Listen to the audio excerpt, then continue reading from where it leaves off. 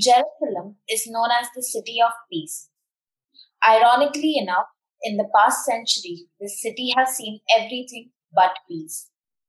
Even after more than 50 years of war, human suffering, and endless peace settlements, the region of current day Israel and Palestine remains as far from peace as possible.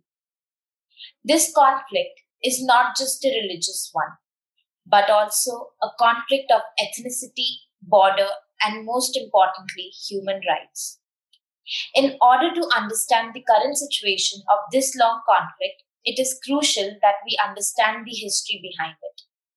Welcome to another episode of JSIA podcast. Today, my friend Arun Kullar and I, Vedika Mode, are going to take you through the story of the Israel-Palestine conflict. We have with us Dr. Khinvraj, the faculty coordinator of the Jindal Center for Israel Studies. Sir, it is an absolute honor to have you here with us. Thank you very much, Vedika and Aryan. I really appreciate your work, and I'm very happy to help you in this conversation. All right, Professor. Before beginning the podcast, I would like to know how is the current situation there, and actually let's start with that. How is the current situation in Israel right now, to get a more clear look? Well, the situation in Israel or in Gaza is sad, as it happens after any armed conflict or a war. People are trying to rebuild their homes. Cities are getting funding to rebuild themselves. And overall, this war ended in a more worrisome situation for Israel, because this is the first time that the Israeli citizens, Arab Palestinians, who usually do not take any position, they don't organize any kind of protests when there's a war between Gaza and the Israeli army. This time they did, partly because the origin of the tension began in Jerusalem, and there are a lot of Palestinians who are Israeli citizens, and they are feeling threatened by the Israeli state. They feel that they will not be protected, or their rights will not be protected. So I think in Israel, the rockets and the war with Hamas is something that the Israeli army is quite capable of. But this new development that the Arab people of Israeli citizenship are also in a way getting out in the street. They vandalized a lot of cities. There were a lot of fights between the Jews and the Arabs inside the Israeli cities. Something that wasn't seen.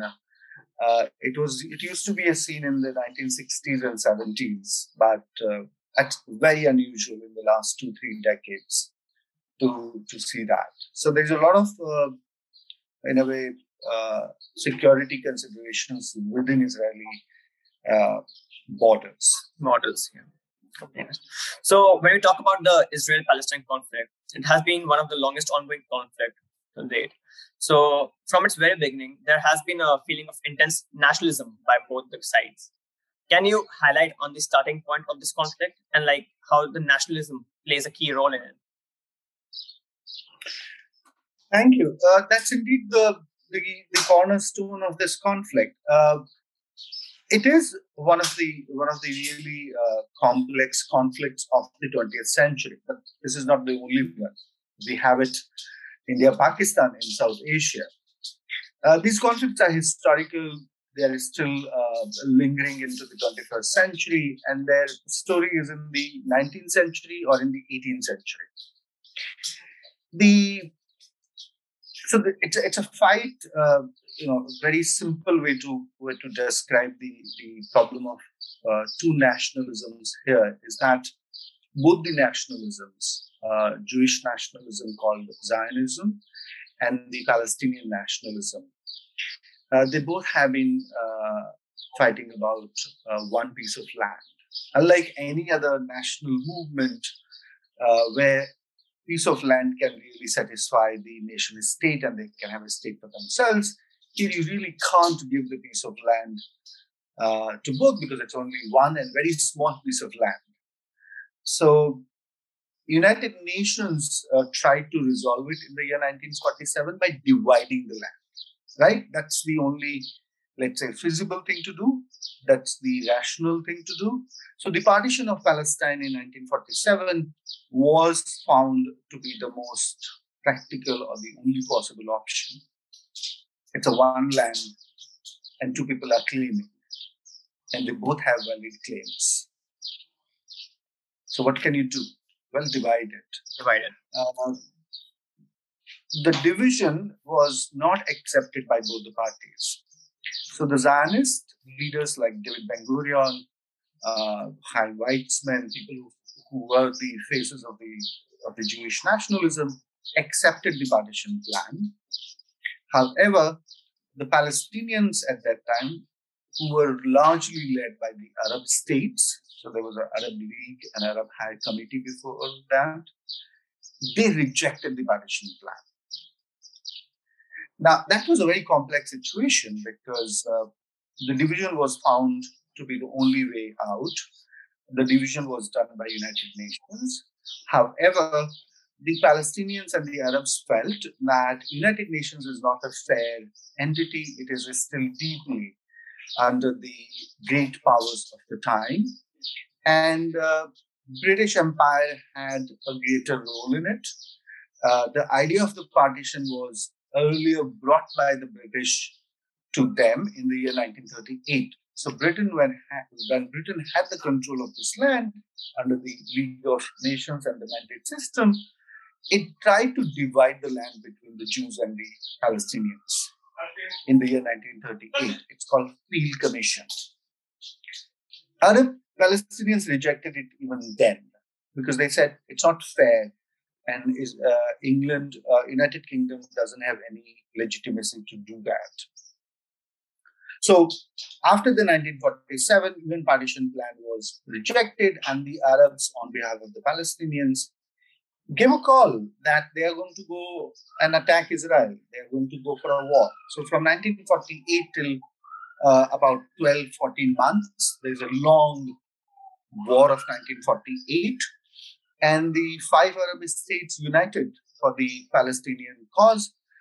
These were Saudi Arabia, Jordan, Egypt, Iraq, Lebanon, Syria. And they were very powerful Arab states at that time. So the first 6 months, Palestinians fought the Jews who came in, and then the Arab states took the battlefields. But in a very surprising way, they never were united. They never put up a united battle with the Jews. So because they were deeply divided and they never had a united command, the Jewish or the Israeli forces could really defeat them in different parts and the directions or the borders. So at the end, you have a very surprising result of the war that Arabs lost and Palestinians lost by that result. And Israel was established in the middle of a war in May 1948. So it's, if you read the history of nationalism in 20th century, the Zionist Jewish nationalism and the Palestinian nationalism are two very important national movements. Unfortunately, the partition didn't get implemented, and you have the Israeli state, working, but there is no Palestinian state. I must add here that the territories that we consider today the future, territories of an independent Palestinian state like Gaza, West Bank, and east of Jerusalem, after the end of the 1948, they were actually controlled by the Arab states. So from 1948 till 1967, you have east of Jerusalem and West Bank under the Jordanian control. Jordanian control, yeah. And you have Gaza under the Egyptian control. They could have even declared a Palestinian state then, from 1948 onwards. But Arab states thought they just lost the battle in 1948, and they're going to fight another war with Israel. And Israel should, in a way, not be part of this world. So, so one nationalism did well after 1948, the Jewish nationalism, and the other nationalism is still fighting through armed means, Palestinian national movement. That's great, sir. So when we talk about the history, what was the part of the 6-Day War in this conflict? Well, 6-Day War was interesting for the Palestinian national movement. It's a war that had nothing to do with the Palestinian national movement. After the 1948, Egypt and Israel fought another war in 1956. So the thing about the 1967 war is that it had least to do with the Palestinian people, but more to do with the Arab states. In 1956, there was a small war. It was more of an imperial war because of Britain and France trying to get control of the Suez Canal and not let Egyptian leader Gamal Abdel Nasser really gain more strength there, because he was deeply anti, British or the French imperial interest.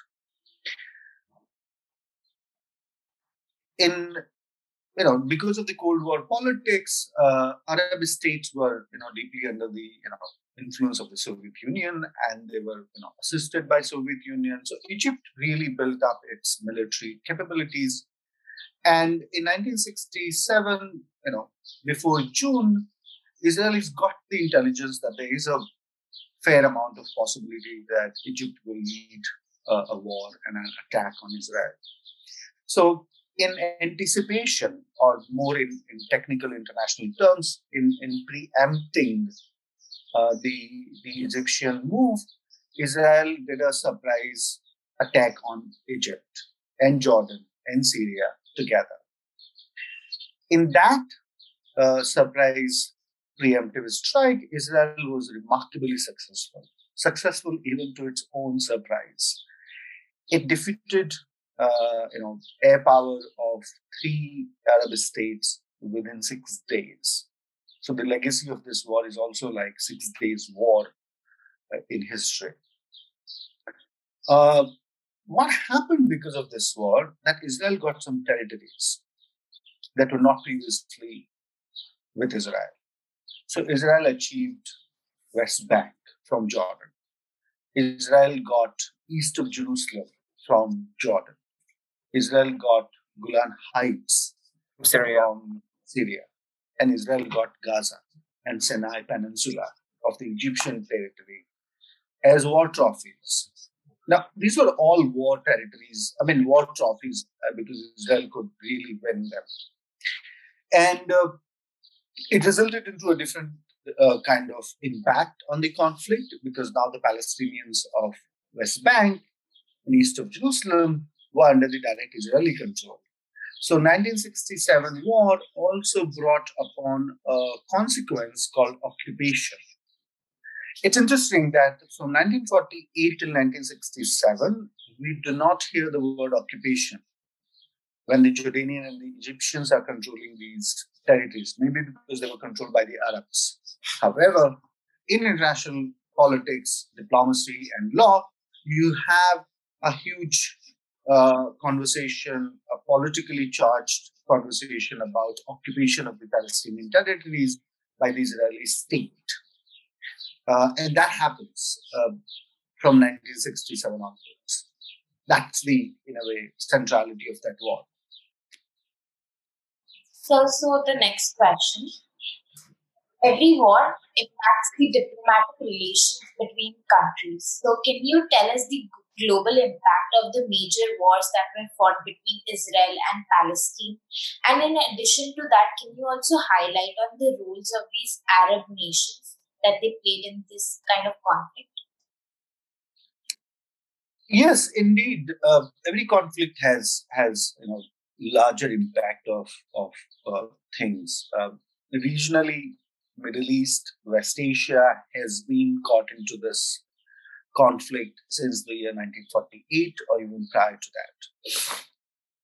When the 1948 war happened, it was more of Israel-Arab war. It was not about Israel-Palestinian only, because there were more than 5-6 Arab states fighting a newly established Jewish state. Till 1967, you have Arab states fighting the Israeli state.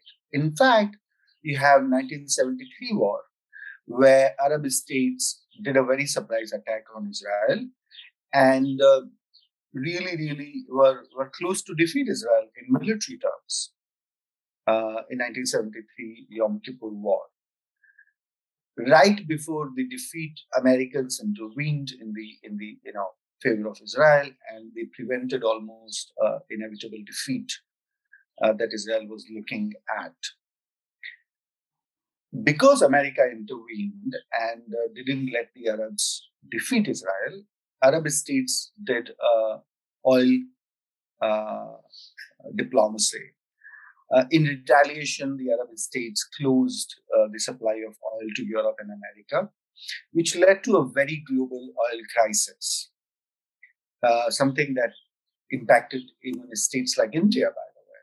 If you look at the pictures of 1974, 1975, even till 1978, 79, India went through terrible oil crisis because there was no oil in the world market.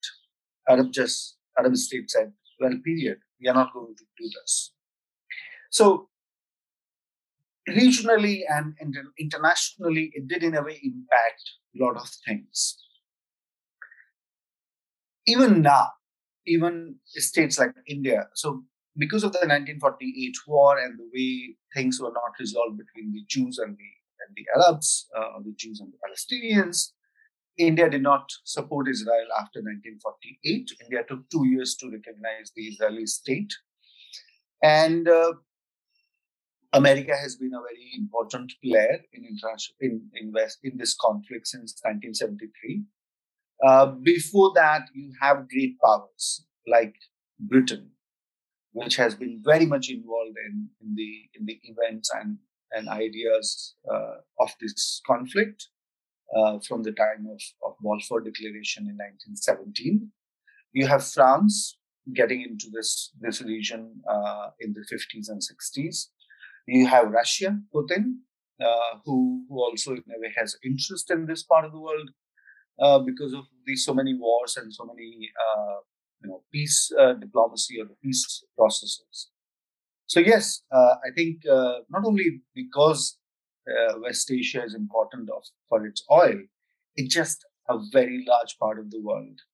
So if any war happens here, it does in a way draw the attention and diplomatic moves all over the world.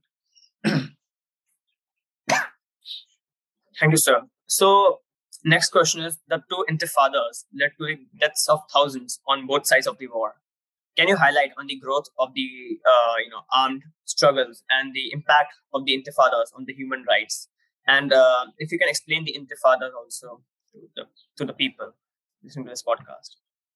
Yeah, that's an interesting word. And I think one should really talk about it historically, because in India, you have the use of the word intifada in Kashmir many times. Intifada in Arabic means uprising. And in the Palestinian national struggle, it has played a very significant role. I slightly disagree the way you put it, that the two intifada led to the deaths of the thousands. The two did not actually. The first intifada was peaceful. The first intifada did not use any violence. And I'll talk about it a little later. But let me explain a few things about what happened to the Palestinian struggle once the Arab states in a way moved on from this conflict or moved away from this conflict.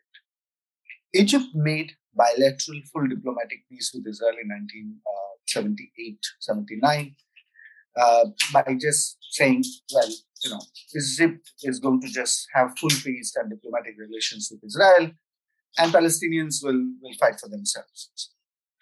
Jordan makes full peace with the Israeli state in 1994, and then you saw recently, Abraham Accords, where UAE and Bahrain and Morocco and Sudan, they made peace with the state of Israel. And other Arab states like Saudi Arabia, they are doing quite a lot of business with Israel. So technically, there isn't an Arab solidarity. There is a rhetoric, there is this, ceremonial position in favor of the Palestinian state, like India does as well. But there is no tangible action, united actions from the Arab states. So Palestinian national movement was led by Yasser Arafat, a very, very controversial, complex, and extremely important person in the history of the Palestinian national movement. He used to wear a uniform. He used to carry a pistol with him always. And he was the guerrilla fighter for the Palestinian national cause, who established PLO in the early 1960s and who always believed that Palestinians have to fight for themselves. That the Arab states are insincere, the Arab states are deeply divided, and they're really not going to bring any state for the Palestinian people. That movement was armed. Palestinian Liberation Organization was extremely violent, very armed, did some major violent attacks on the Israeli state, on the civilians in the 60s and 70s and 80s. Intifada that happened in 1988, the first Intifada, was leaderless. Yasser Arafat wasn't even West Bank at that time. Yasser Arafat was in Tunisia because PLO was headquartered in Tunisia. And he had nothing to do with the first Intifada. The first Intifada was an outcome of the Israeli occupation and the control of the people of West Bank that began from 1967. So people who lived with the checkpoints and military authorities, they just wanted to protest. So the first Intifada was actually very Gandhian. And a lot of scholars have written books about it, that how unique it was. That it was led by women, it was led by children, and they did not use even a petrol bomb on an Israeli soldier. At best they threw stones at the Israeli army or a tank. So it was truly a civilian protest. It was truly a mass movement. And it was also led by very, very peaceful methods, not using any kind of violence, not attacking a soldier, not attacking a civilian at all. And the first Intifada, because it was so unique and less violent, it really captured the attention of the world about the Palestinian occupation, the Palestinian people under the occupation. So the first Intifada was a great chapter, a golden chapter in the Palestinian national movement. The second Intifada happened much later. It happened in the year 2000, 2001. And this second Intifada was led by Hamas. Very violent, extremely violent, suicide bombers, and many coffee houses in Tel Aviv, many buses in Israel were blasted. So not only the soldiers were attacked, the civilians were killed. And that was the entry of Hamas in the Palestinian national movement. Hamas came as a rival to Fatah and Yasser Arafat. Hamas came with very different slogans. Hamas came with a very different ideology. We'll talk, maybe later about it. The second Intifada was radically different because it was extremely violent, led by suicide bombers, and lots of violent protests all over the West Bank and Gaza. And it, in a way, killed the sentiment for peace between the two people who were, seeing each other, maybe possibly ready for a two-state solution in the 90s. So the next question is, why has achieving a proper peace settlement, which works in the long term, been so difficult for the two nations? So can you explain the shortcomings of the previous peace settlements? Well, the lack of peace or the absence of peace is not because of a very faulty peace process called Oslo peace process. The Oslo peace process was unique. It was an extremely radical, extremely important event in the history of the two. It began in the year 1991 in Norway, where the Israelis and the Palestinian people were talking to each other, and they talked with each other in secrecy. Indeed, I should tell all of you that HBO has come out with a fabulous movie on it, and it's called Oslo. It captures the Oslo peace process in its historical conditions. It's a must watch if you're interested in that peace process. It was a long peace process. So in the year 1993, Israeli Prime Minister Yitzhak Rabin and Yasser Arafat came out in public and shook hands with each other. And they said, we believe in two-state solution.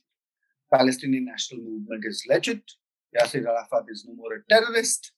And Arafat recognized the Israeli state. Before that, Palestinian leaders did not recognize the Israeli state. They used to just term it as Jewish entity. The Palestinians, did not accept to negotiate, but to fight with arms the Israeli state. So Yasser Arafat offered two things: recognition to the state of Israel and the renunciation of violence against the state of Israel, and his faith in the two-state solution. Remember, in 1948, the partition plan was rejected by the Arabs and the Palestinians. So it had to be an Arab or a Palestinian leader to come back to the table and say, I accept the two-state solution. And that's what Arafat did. And that's why he was awarded the Nobel Prize for Peace, that he was truly a remarkable leader. That peace process failed, and there are many reasons for it. That it was, an incremental peace process, so it went on for 5 years. But in those 5 years, not only that the two parties had to really talk on the most difficult parts of the conflict, like borders, Jerusalem, the Palestinian refugees, Israel's security, Hamas, but also that they had these extremists on both sides. So Israel had religious parties that believed in greater Israel, so they did not see occupation a problem. For them, West Bank is Judea and Samaria, and they publicly opposed their Prime Minister Yitzhak Rabin for negotiating with Yasser Arafat. In fact, in the year 1995, Yitzhak Rabin was assassinated by Orthodox Jewish young person, Yigal Amir, who is in jail right now. And he assassinated Yitzhak Rabin just because he was talking for a two-state solution. On the Palestinian side, the extremism arose with the rise of Hamas. Hamas, declared Yasser Arafat a traitor and weak old man who is no more capable of fighting. And that's why he's sitting with the Israelis to negotiate. So Hamas led certain pockets of the Palestinian national movement into religious radicalization, where whole of Palestine belongs to the Palestinian people. That Jerusalem is the land of Waqf, the religious land that can never be shared, that can never be under the non-Muslim control. And that extremism, in a way, fueled hatred and violence that killed the work for the peace. So Oslo peace process failed in a very long way with multiple factors. And those multiple factors existed on both sides. If I go back to your previous, our beginning, you asked, we began to think about this conflict from nationalism and its history. If I need to talk about it, with nationalism, then I'll say this. In the middle of the 20th century, in the 1940s and 50s, the Jewish nationalism and the Palestinian nationalism was like any other national movement. It was all seeking a land for itself. But in the 80s and 90s, the idea of nationalism was no more modern, secular, or progressive nation state. The idea of the nationalism was deeply religious. So you have religious nationalism among the Palestinians. That's what Hamas does. And you have religious nationalism among many parties in Israel who think two-state solution is not a solution for a Jewish state. So nationalism is still there, but now there is a more religiosity to it. More religious than factor. moderation. Yeah, and religion, when it's religious nationalism, it is less prone to compromise. It is less rational and more emotional. All right. So when we talk about these two sides, so do you think like there's a way forward for these two states to like come to a peace settlement? Well, right now we have a one state, which is Israel, and you have Palestinian people without a state. So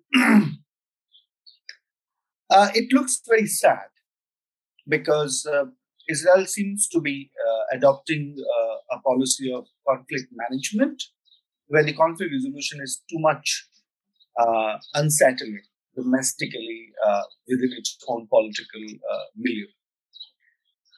And Israel prefers to keep the status quo. It doesn't want anything major happen in West Bank or in Jerusalem.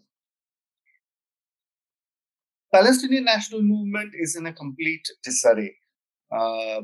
Not only because Israel is a powerful, body to confront, also because after the death of Yasser Arafat in the year 2004, the Palestinian nationalism and the movement sadly had very, very poor leadership. Mahmoud Abbas came after Yasser Arafat, somebody who was mentored by Arafat. But Mahmoud Abbas turned out to be a very, very undemocratic, autocratic, and deeply problematic leader for the Palestinian national movement. So in last decade and a half, he hasn't really strengthened any aspect of the Palestinian national movement. He has been either fighting the political pressure from Israel, political pressure from America, or the inner struggle with Hamas within the people of Palestinian origin. And then you have entity like Hamas, a very radical extremist actor. Hamas and Palestinian Islamic Jihad. These are two very, very troublesome organizations who do not believe in the two-state solution, and they seem to have very maximalist positions. So it doesn't really seem to be on a promising note. There was an Israeli diplomat once, Abba Eber. He was a good diplomat, and he said once that human beings and states often act wise once they have exhausted all other alternatives. So maybe there is more violence to be endured, and then there would be some kind of a reflection on both sides. What are they fighting for?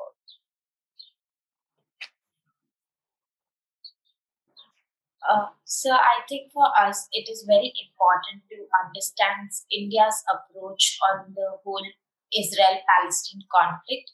So can you highlight a little on that? Well, India had really, really interesting and very long chapter in this conflict. Even before India became independent, people like Jawaharlal Nehru, people like Mahatma Gandhi had a position on this conflict. And Gandhi had a position on this conflict in the year 1938. He wrote a very famous article in his newspaper, The Harijan. And he said, well, he criticized the Zionist national movement quite a lot. He believed that they should rather be talking to the Palestinians and the Arabs than taking the help of the British to get to this part of the land. And the Zionist leaders were at complete loss. They didn't really get the support of Gandhi and Nehru. And after the 1948 war, Nehru kept a critical view of Israel. So it took India 2 years to recognize Israel. Israel was recognized by India in the 1950. And then Nehru was reluctant to open the diplomatic relations. It could have happened in the year 1952-53 when Nehru almost said, let's prepare the budget and send an ambassador to Tel Aviv. However, the turning point to me is the 1956 war, when Israel joined this imperial war with France and Britain to attack Egypt. To Nehru and non-alignment movement, Gamal Abdel Nasser was an important friend. And after that, in a way, Israel was not, in a way, diplomatically engaged. So India did not keep any diplomatic relations till 1992. A great part of Indian foreign policy is for a full political support for the Palestinian national movement. You should know that Yasser Arafat was a frequent flyer to Delhi when Indira Gandhi was the prime minister. He was regularly hosted by her. And after 1992, India revised its foreign policy and opened its full diplomatic relations with the State of Israel. So now one can say that India doesn't boycott Israel for the sake of the Palestinian cause. India does good business with Israel. India has very strategic relationship with Israel. And Israel seems to be a very important diplomatic partner for India. Does it mean the abandonment of the Palestinian cause? No. In diplomacy and in international politics, it's not an either-or situation. India still retains a good amount of solidarity and political support for the Palestinian national movement. Like in the latest phase of the violence, India said it firmly believes in the two-state solution, that both the parties must de-escalate and use this opportunity to get back to talks, that they should start talking again and stop fighting. So India has, if I can say, a balancing act here, that it is appearing fair to both. Thank you so much, sir, for joining us today for this podcast. Now, before ending this podcast, I would like to ask, what would you like to say about, this peace? When we just saw the news, and it was written that there's a ceasefire between these two sides. So, do you think there was any role of UN? This is just my question, personally asking. So, do you think there was any role of UN in this ceasefire? And does UN right now is like active in this situation? Not at all. UN, unfortunately, had never been a player of worth mentioned. I think, and that's not very, very strange here. I think nobody can really make the two parties sit on the table and make peace. They did the ceasefire on very, very mutual grounds. Their ceasefire had nothing to do with anybody's pressure tactics. So I don't think this ceasefire was facilitated or pressured by anybody. Israel went on a ceasefire because it considered what it achieved is good enough right now. Hamas made a good story for itself. It got publicity. It got good number of support. There is some kind of a movement for itself. So I don't think they would consider any third party, and UN is certainly not a possible player here. So thank you so much for answering all our questions, and I hope to talk with you again on this issue, and